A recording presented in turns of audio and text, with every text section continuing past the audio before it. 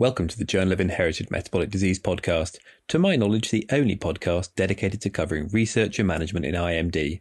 Episodes are released fortnightly and discuss published work from the Journal of Inherited Metabolic Disease and its sister open access journal, JIMD Reports.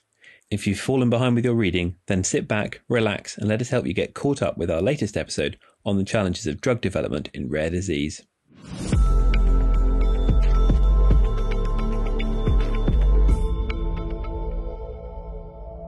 So, hello there. Now, I don't have favourite guests. They're all wonderful, but there are some who seem to always feature in popular podcasts, and I have two such people today, Robin Lackman and Mark Patterson, who have together starred in podcasts with close to 2,000 plays between them. And whenever they join me, we've always found ourselves talking about treatment, trials, efficacy and approval.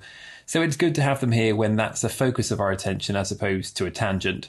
I'd also like to welcome a first-time visitor to the podcast, Dr. Sandra Sears of the University of British Columbia in Vancouver. Sandra, welcome to the podcast, and Mark and Robin, welcome back. Thank you, James. Thank you.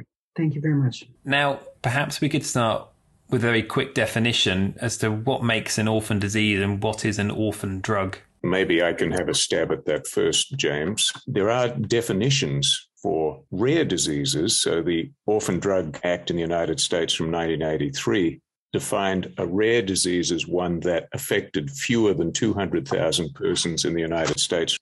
And my colleagues, I'm sure, can chime in with the numbers that are used in other countries, but I think they're all similar.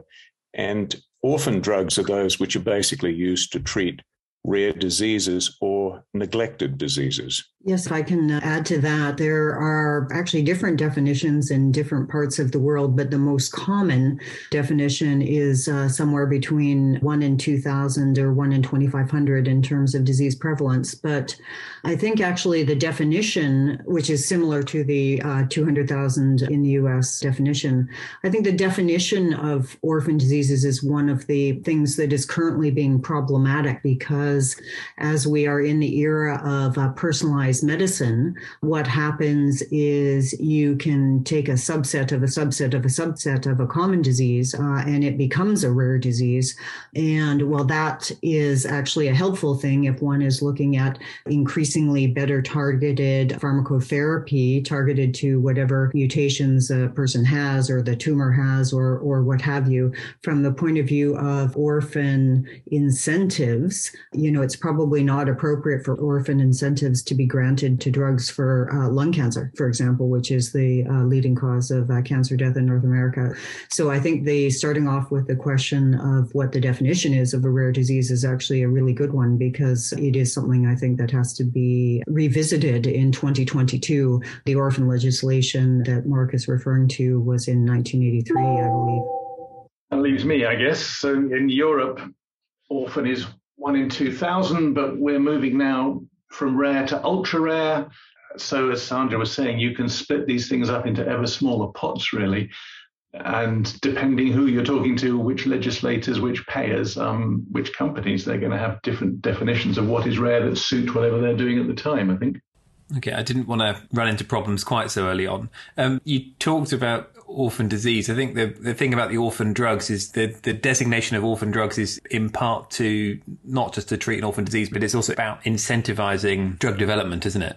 Yes, I think that's the whole point, that it was has been recognized for many years that rare and particularly ultra-rare diseases, which I think encompasses the vast majority of inherited metabolic diseases that we're focused on, have been neglected in the past. And the purpose of recognizing this category of disease and designating diseases as orphan and rare and ultra-rare has been to encourage pharmaceutical companies to get involved in this space. Of course, there are other reasons they might want to do so too, because unlike a lot of common diseases, we do have the advantage in most inherited metabolic diseases of actually understanding to a greater or lesser extent the molecular basis of these diseases, which means the likelihood that we will have what the pharmaceutical industry likes to refer to as druggable targets is much greater than for many more common diseases. I think it's difficult to see the orphan legislation as being anything other than a success, in that every drug company now, not just small biotech companies, but big drug companies, big multinationals who make antihypertensives and things, all want to have orphan drugs in their portfolios. because it turns out they're a very effective way of driving those companies' balance books, really. So on that basis, now there's lots and lots of companies getting into orphan drugs. We've got multiple drugs for single conditions. So single orphan conditions, LSDs are a very good example.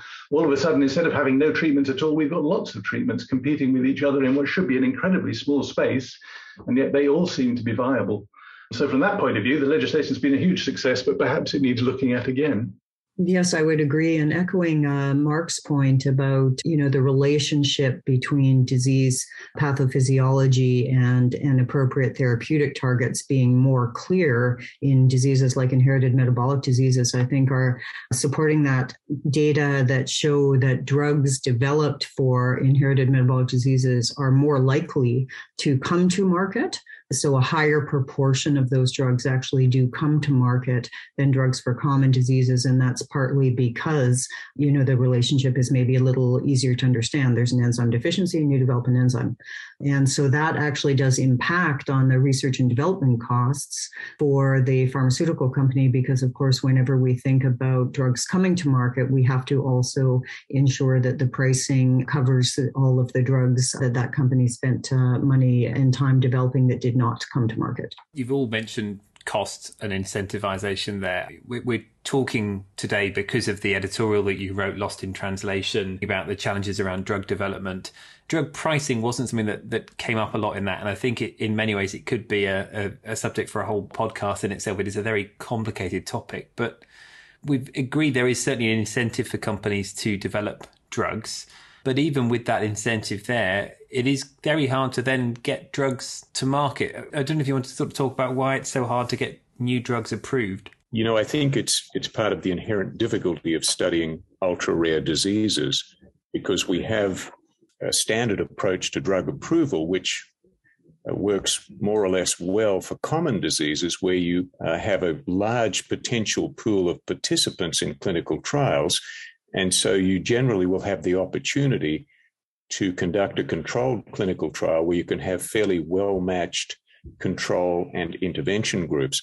That becomes extremely challenging if you're dealing with an ultra-rare disease where you may have only a few hundred patients in the world, only a small subgroup of whom may be eligible or interested in participating in a clinical trial, and in which there may be a great deal of variability. So I think there's a big issue there in terms of trial design, and in many cases, conducting traditional randomized placebo-controlled trials really isn't an option that's going to work well.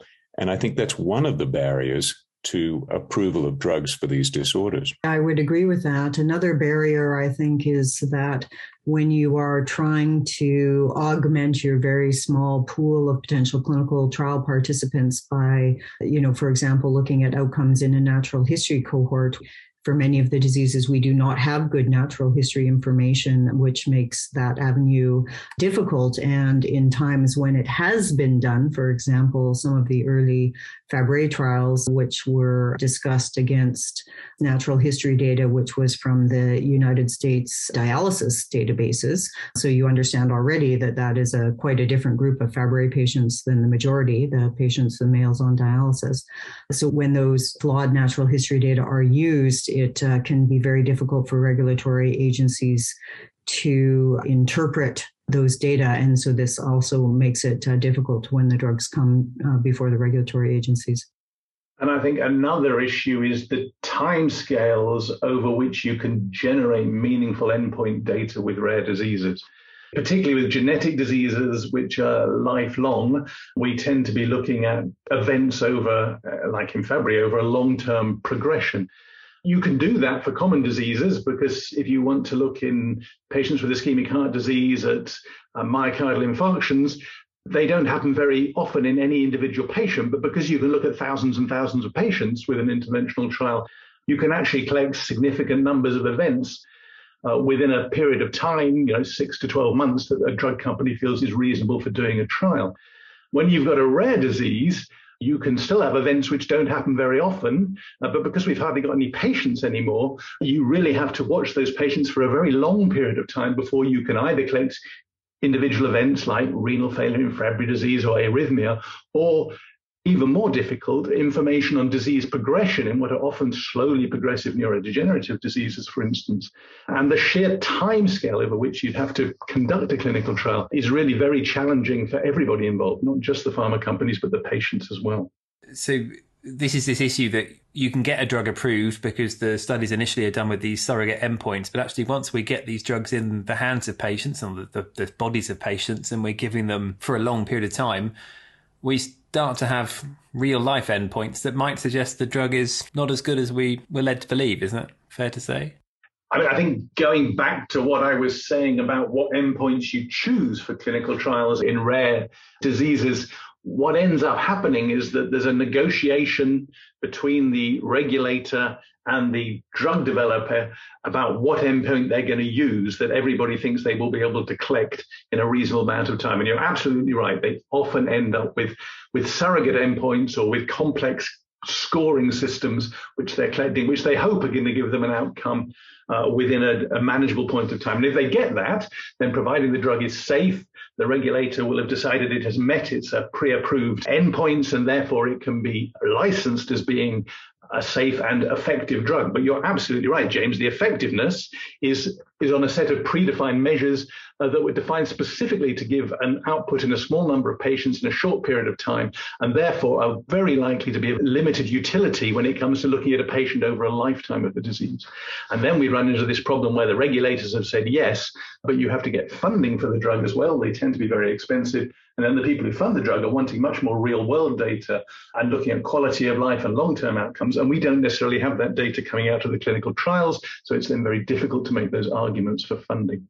And then, Mark, the last time we spoke, we were talking about a drug that had just had a positive trial published within the journal, but there had then been a slight moving of the goalposts with regards to what the regulators were looking for anyway. Yes, two examples I can give. The one you referred to was a trial where the regulators decided a couple of weeks before they were due to make a decision that they weren't happy with the outcome measure which had been agreed upon, which led to them denying approval for the drug, although it did have a successful short-term trial. So that's a problem. And I think it's part of the issue about the appreciation of the risk-benefit ratio by the community generally, particularly patients and patient representatives, as opposed to regulators. I will say that the Food and Drug Administration, like many other regulators, has a very high standard and a very low tolerance for risk, I must say, particularly in this population of patients, which in my experience doesn't necessarily align with the sense of the community. So I think that's one issue. Obviously, consistency is important for anyone in planning studies. And so, as we said, moving the goalpost at the last minute becomes a problem. There are some solutions, I think, which can be helpful. There's another paper we discussed where a different drug for another ultra-rare disease was given a more or less conditional approval by the European Medicines Agency well over a decade ago, requiring that a registry be established and that safety be monitored, but at the same time, some efficacy data was gathered. And although there was sufficient uncertainty about the short-term trial, which led to this agent not being approved in the United States, when we were able to gather very long-term data, it did support a survival benefit in the drug when it was monitored in that fashion. So one way of addressing this issue of long-term outcomes is to consider giving a conditional approval which requires continued very close monitoring, which could address the issues that Robin brought up of all aspects of the disease, I think, not just a single surrogate outcome measure or a composite scale. And then I think at the end of that period, if the agent is proved to be successful, great. If not, then it won't get full approval. So I think that's one approach. The other is to consider that the traditional clinical trial models that we have don't work very well, as we've said, for these ultra-rare diseases. And so perhaps we should be looking at adaptive and innovative trial designs. In fact, in the United States, the 21st Century Cures Act, which was passed 6 years ago, mandated that. The Food and Drug Administration actually has given seminars. It has data on its website supporting that, but they've been very slow to implement that approach, which I think is disappointing. And I really hope that they will do so soon, because I think it will be very helpful in designing and executing trials for inherited metabolic diseases. In Canada, there is a system where conditional approval can be granted to a drug. But what Canada and other jurisdictions lack is the ability to do anything about it should the real world evidence actually show that the drug is not effective. So yes, we can put conditional approval and say we need to collect more evidence, but the drug, once on the market, it's very difficult to take off. And in the IMD situation, I think, if there was a cancer drug that did not show good efficacy in real world evidence collection, as more than 30% of cancer drugs that get accelerated approvals do not show efficacy in real world data collection, then the oncologist will stop using it because they will go back to the previous therapy that was used before that new therapy. But in inherited metabolic diseases, I can think of many examples where the real world evidence does show that the drug has very limited or no effectiveness, especially in certain routes of administration. And yet, because there are no alternatives, patients continue to use it. And to me, this is a big problem because the drug may have very limited effectiveness or no effectiveness, but the patients are still being exposed to the side effects of both the drug and the potential route of administration. So in addition to having conditional approval, what I think is really important about that is that you have the means to do something with the real world evidence that is collected. And the second point that I think is really important is that real world evidence collection has to be independent so that we see all of the real world evidence collection. And I cite the Fabry disease example where we, certainly have real world evidence collection on many thousands of patients from the different large pharmaceutical registries, but you consistently see publications that look at 300 patients where we have renal data, right? So that's very select population. And if you really want to see what a drug does in real world evidence, we have to be able to look at all of the data, and therefore it needs to be independent from the manufacturer. I feel a bit like you're looking over my shoulder because that was the next question I had was how do we go about taking drugs away? I think within the UK, it's sometimes taken out of our hands. We just get told things won't get funded anymore, but even that's difficult and probably quite controversial. Yeah, well, maybe I'll start with that because it's really, really difficult. And I think, so first of all, I think it's really important that we engage the patient voice in these decisions so that everybody is aware, including the patients who are taking the drug without well-defined benefits, that if the drug is not going to be of benefit at the end, that they need to stop taking the drug. And so it's really important that we engage the patients both in that conversation, but also that we get the patient perspective in defining what they think are reasonable benefits. Right. And that has to happen at the beginning and not at the end, not after the person has been on drug for a long time. If you said to somebody, I'm putting you on this drug for your blood pressure, and the next time you came back and the blood pressure was way worse, the person would say, well, why should I keep taking it? Right. But this is the conversation we don't have in rare diseases. And then secondly, I think participation in these real world evidence collection registries needs to be mandatory. And I believe that patients would support that. There's literature, as Mark mentioned, I think already, that patients have much more risk tolerance than regulatory agencies. And they actually believe that their data, I think, is being shared more than it is. And I don't think individual patient data needs to be shared. Obviously, it needs to be anonymous data. But if you're going to take a drug for which there are major unanswered questions at the time of market entry, and we need to have real world evidence collection to actually see if the drug is doing anything for patients other than harming them, then I think your agreement to take the drug has to be conditional on you contributing your anonymous data to that data collection. It's very difficult to stop a drug. Again, this is another reason why the current structures and recognized ways of doing clinical trials and funding things don't necessarily work for rare genetic diseases. We're not talking about a course of treatment. So you don't have a course of treatment and then whatever's wrong with you is either cured or it's progressed and you don't need the treatment anymore. And as Sandra said, we're not talking about blood pressure or cholesterol, where we know we can treat a population to achieve a numerical value of something that is going to reduce their risk. And so we know what we're aiming at, and we often have many different tools in our box to do that. Unfortunately, we tend to be not curing these diseases, but lifetime treatments that may modify the trajectory of those patients. And that's why I think we're very bad at developing stop criteria, knowing to say when actually we've got as much benefit out of this intervention as we possibly can. And it's time now to stop it and to concentrate on other things, which unfortunately are often palliation. And I think we need to be better at that. But without being honest about that up front and telling someone when they start a drug that this may not go on forever, we're trying to achieve A, B, and C, and when we get to points C, D, and E, we may have to stop. Unless you tell them at the beginning, then I think it is extremely difficult to stop drugs.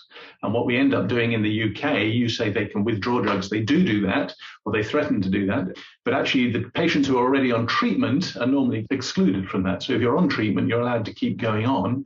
But what we won't do is start any new patients on treatment. And that clearly has real problems with equity and with access and isn't an ideal solution to anything. I mean, you've talked a bit about different kinds of endpoints. Something that you cover within the editorial is the move towards more patient-reported outcome measures and how we might use those. Obviously, those are quite subjective. How will patient-reported outcome measures work and how will we decide them? I'll take that first, if you like. I mean, although there is a big regulatory emphasis on patient-reported outcomes, they can be really problematic in these diseases. We've just completed a phase 3 clinical trial of a new enzyme replacement therapy where they were very keen on collecting patient-reported outcome data. But the problem we ran into is although everything you could measure got better, the patient-reported outcomes didn't. And that's because the patients with genetic long-term diseases didn't realize how ill they were at the beginning until they got better. So they were scoring themselves as having a pretty good quality of life at the start. And then 3 or 4 years later, they still had a pretty good quality of life. If you asked them in retrospect, it was much better than it was before. But the tools we were using weren't sensitive enough to pick that out. So I think patient-reported outcomes can be very difficult. I think Robin, as always, makes a very good point. But I think we can improve the tools. And, putting on my neurologist's hat here, there are some things which may not seem like major changes to all of us, but can make a huge change to patients. So, can you make transfers? Can you walk the length of your room? Can you get to the bathroom? These sort of things can be quantitated to a certain degree. But coming back to our point before about the heterogeneity of these diseases that Sandra emphasized, I think we may have to tailor endpoints to individual patients because of the heterogeneity of ultra-rare diseases. And that's where innovative trial designs, even multiple N-of-1 trial designs, if you've got a very variable disease, may be the best approach to demonstrating benefit of a treatment. Yeah, and I might just add, I agree with both Robin and Mark there. The N-of-1 trial design really has a lot of strengths, and I'm sure we've all done it in our clinical practice. I think we need to combine, though, patient input on what outcomes they think are relevant to them with, the thing is that we don't just want patients to feel better. They need to feel better and actually be better, right? If we just wanted patients to feel better, we would just give them all a lovely bottle of Merlot and call it a day, So there needs to be some combination. And one of the things that I find frustrating is that sometimes the way to make a person feel better is to get them funding for the lift that they need in their home so that they can easily go upstairs, or get more support so that the child functions better in school. And yet, because there's such a focus on drugs, we are not looking at what this patient needs in totality, right? And so some of the drugs that we are paying $500,000, $600,000 or more for a year actually provide less functional benefit to the patient than a really good physiotherapist would. But yet the funding baskets, the funding from government or from insurers is so siloed that we don't have this ability to say what would make this patient feel better, right? And that I think is a discussion that we would benefit from having. It's a lot of bottles of Merlot, isn't it? 500,000. Yes. We're not. I haven't seen us do a trial for that yet. It's always the first time. Obviously, I appreciate we're talking about drugs, but Mark, we've talked about a foodstuff, epiketechin, yes. Which I think is in Merlot, as it happens, for Friedreich's ataxia. I've also spoken about genistein in another podcast, our sort of positive negatives podcast, where I highlighted the importance of doing studies on things that don't work. But with families and clinicians who need to do something for their patients, how do we manage investigating the efficacy of these non-drugs where there isn't a financial interest in improving efficacy or disproving efficacy even? Yeah, I think that really addresses the big problem, which is getting funding for studies which are extraordinarily expensive to do just because of their nature and because of the stringent requirements of regulators. So you're right, they're not just orphan diseases, but orphan products. And I think that a lot of supplements tend to fall into that category. We know, of course, there are dietary measures for a number of disorders, particularly the small molecule diseases, which make a huge difference. And how one would mount a trial these days of diet for those disorders, I think, is a really good question. And I'd just like to echo what Sandra emphasized before about the fact there are so many interventions that can make a difference to the quality of life for patients that we really have to be very attentive to controlling that when we're conducting a study, because, I think we're all aware of the fact that patients participating in almost any sort of clinical trial tend to do better than those who aren't, partly because they're often receiving care from expert centers. Just the mere fact of participation in the trial will often make people feel better. So I think there are a lot of additional factors we need to keep in mind when designing and executing trials. But controlling these other variables, I think, is a really important point to keep in mind, because we can't not provide the best possible care for our patients, but we have to find a way to factor in those other interventions other than the drug or supplement that's being studied. But it is very difficult now to get to something to the point of being a licensed drug or a licensed treatment for an indication without having a pharma company sitting behind you. So I think what you're saying, James, is yes, there are lots of things out there that you could buy from Amazon probably that might be very useful in some of the diseases we deal with, but it's almost impossible for anyone to design a clinical trial for those that would end up with it being an approved treatment without at the same time that suddenly becoming an orphan drug with everything that goes with being an orphan drug. And that's a very unfortunate side effect, if you like, of the orphan drug process and legislation, I think. I assume we should mention chenodeoxycholic acid at this stage. Indeed, a good example. Or folic acid as well. I mean, both of those bile acids were readily and cheaply available, but aren't anymore. Betaine, the same problem, yeah. I don't want you guys to seem like Statler and Waldorf and just complain about everything. So, I mean, you've talked about some ideas throughout as to how we can make things better, but I guess it'd be nice to sort of wrap things up by saying, what are your hopes that are things that we can do that are going to make things better for clinicians, for patients, for families working with rare disease? Maybe I'll make a comment to begin with. I'm very encouraged by the fact that there is legislation that recognizes the special challenges for ultra-rare diseases. So I think that's a big positive. I think it's a matter of the community working together, continuing to advocate, to do our best to ensure that regulators embrace this legislation and adhere to its guidance. I think the other development, which is an important one, and just harking back to my colleagues' comments, is recognizing the importance of independent data sources. One approach I've been involved in has been the development of a patient-owned data registry. And negotiations have been conducted with regulators to make sure that the data will be of appropriate nature and quality to be used for regulatory purposes. Pharmaceutical partners have been engaged as well. And I think the fact that communities are coming together in this fashion is really a very important development. The other comment I'll make about this registry is that it has two components. One is data that's entered from medical records, but the other is patient-entered data. And there is a formatted form of that, but there's also a free text option, because a lot of the time we can learn and modify the type of data we collect based on parents' and patients' observations, which are so rich. So I think there are a lot of positive developments. I think we have a lot of work to do, but I think if we work together as a community, we will get to a much better place than we're in now. Yeah, I'd agree with Mark. I mean, there have been a lot of positives out of this, and we do now have a number of highly effective treatments for rare diseases that we probably wouldn't have had without orphan drug legislation. There will be more to come. There are gene therapies coming along. There are mRNA therapies coming along that are really innovative, that will go through this procedure, and some of them will undoubtedly prove to be effective. But what we're also now seeing is that instead of seeing treatments for new diseases that are untreatable coming along, we're getting more and more treatments for the same diseases, and more very similar treatments for the same diseases. And therefore, I think it's time to ask whether the process we have at the moment is close to being saturated with what it can achieve. And yet we still got an awful lot of unmet need. We've got a lot of diseases for which we have no treatments at all and for which nobody's showing any interest in developing any treatments. And we have a lot of treatments, as Sandra was saying, that aren't necessarily as good as we'd like them to be. So it's really a chance to look at where we are, reassess.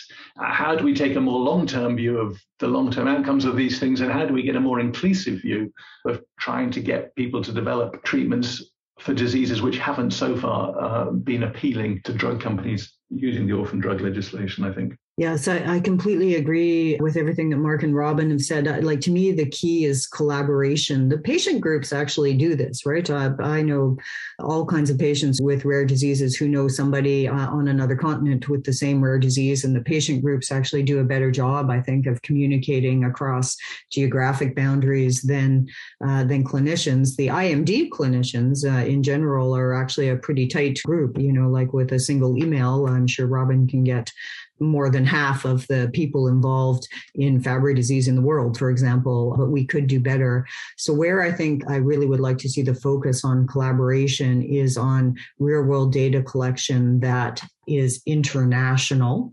independent, and available to all the regulatory agencies so that we really actually can get data on more patients faster. And this logistically is very, very difficult. But when you're talking about the ultra rare diseases, I think this is the way that we have to move forward in order to actually get some good data on whether or not their drugs actually work. I mean, I think that patients deserve that. They deserve to know if the drug they're taking actually works.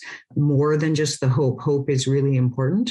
But more than just the hope, at some point, they need to know if all of this time and side effects and, family stresses to get this drug to them are worth it. And the patients need high quality data in order to know that. And if it does work, then everyone should be able to get it. There is a real problem with equity of access. And it shouldn't just be available in the US and parts of Europe. It should be available to patients all over the world who need it. I agree. I'm not sure how we're going to fix that last one, just to throw it in. But yeah, obviously that would be wonderful. And it's so difficult to see families across the world who have no access to dietary therapies, clinicians, dietitians, and any of these medications. So it is really difficult. It is wonderful to hear from the three of you. You're all such eloquent speakers. It's been a real treat to have you on the podcast. If you would like to read Robin, Mark and Sandra's editorial, please click the link in the podcast description. And if you'd like to hear Robin and Sandra talking about orphan medicinal products, old myths and new realities, if you Google Recordati Rare webinar on orphan drugs, you will find them speaking about that. And if you'd like to hear just anything being said by Mark, really, do check out our podcast collection. I know he's one of the favourite voices on the podcast. Mark, Robin and Sandra, thank you so much for your time. Thank you, James. Pleasure, thanks. Thanks very much. Robin, well done for keeping the peacocks quiet. I was pressing mute from time to time. I'm glad they didn't come through. And thank you for listening. Until next time, goodbye.